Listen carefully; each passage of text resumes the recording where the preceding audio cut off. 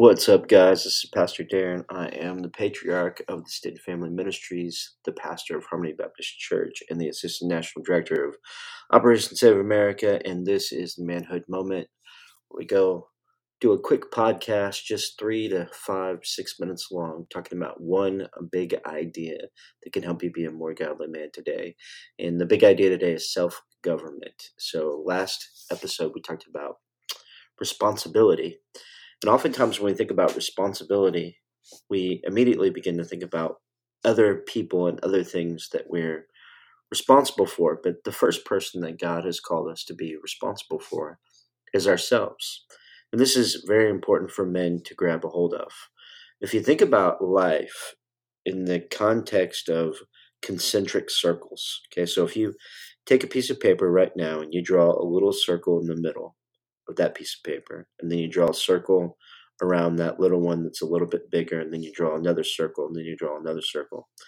And you think about that. If you go to the outside of that biggest circle that you have there, and you think of that as like maybe like your community, and then inside of that, maybe the next circle in would be something like your church family, and maybe your extended family.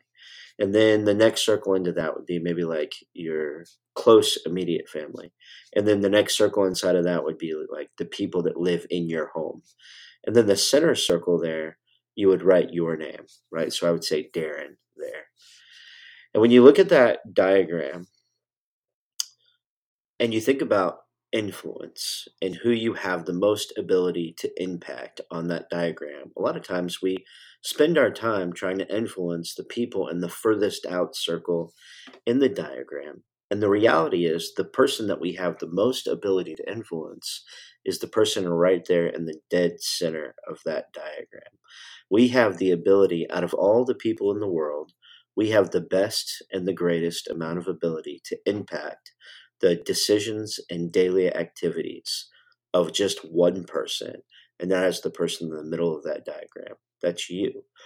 The first and most important person for you to take responsibility for is yourself. And for you young men that are listening, you need to understand that governing yourself well is part of what equips you and qualifies you to have a wife.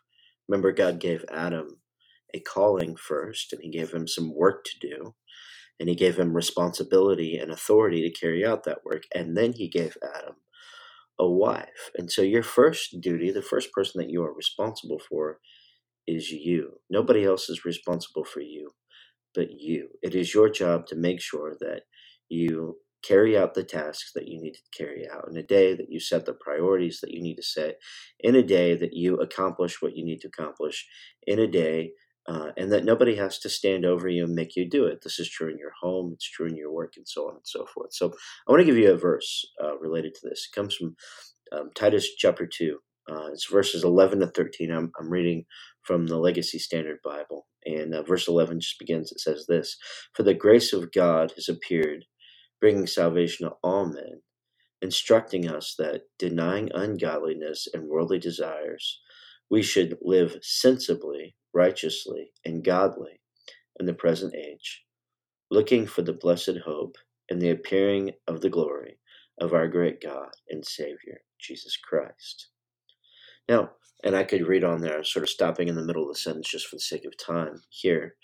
But the whole passage is about self-government. But I want to draw your special attention to verse 12. He says, this is what the gospel is doing, right? It's bringing salvation to all men, instructing us that, denying ungodliness and worldly desires, we should. So here's what we should do.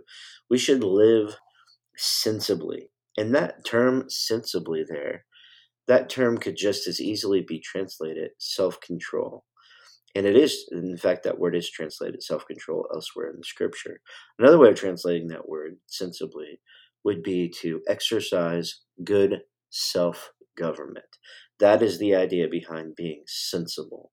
A person that is sensible is a person that exercises good self-government. They have a good sense of awareness about who they are, what their strengths and weaknesses are, what amount of time they have to do a task, how long it takes them to get a thing done, being organized about their expectations and responsibilities.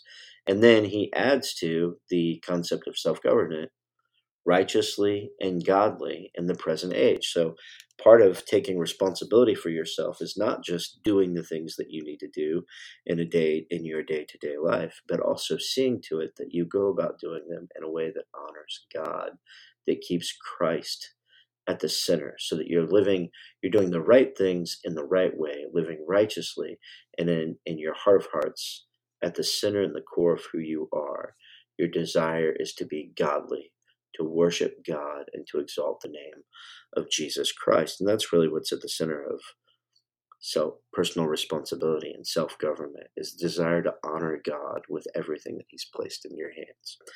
And so, men, the big idea today is self-government. Take responsibility for yourself. Have a blessed rest of the day. God bless.